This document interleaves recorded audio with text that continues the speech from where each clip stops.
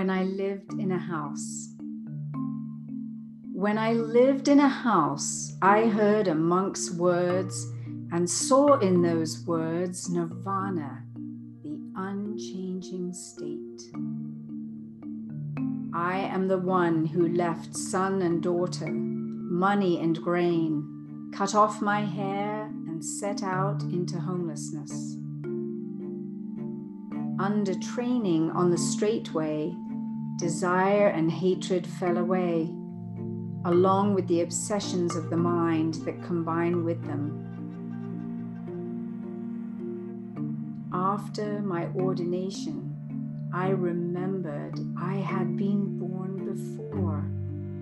The eye of heaven became clear. The elements of body and mind I saw as other, born from a cause, subject to decay. I have given up the obsessions of the mind. I am quenched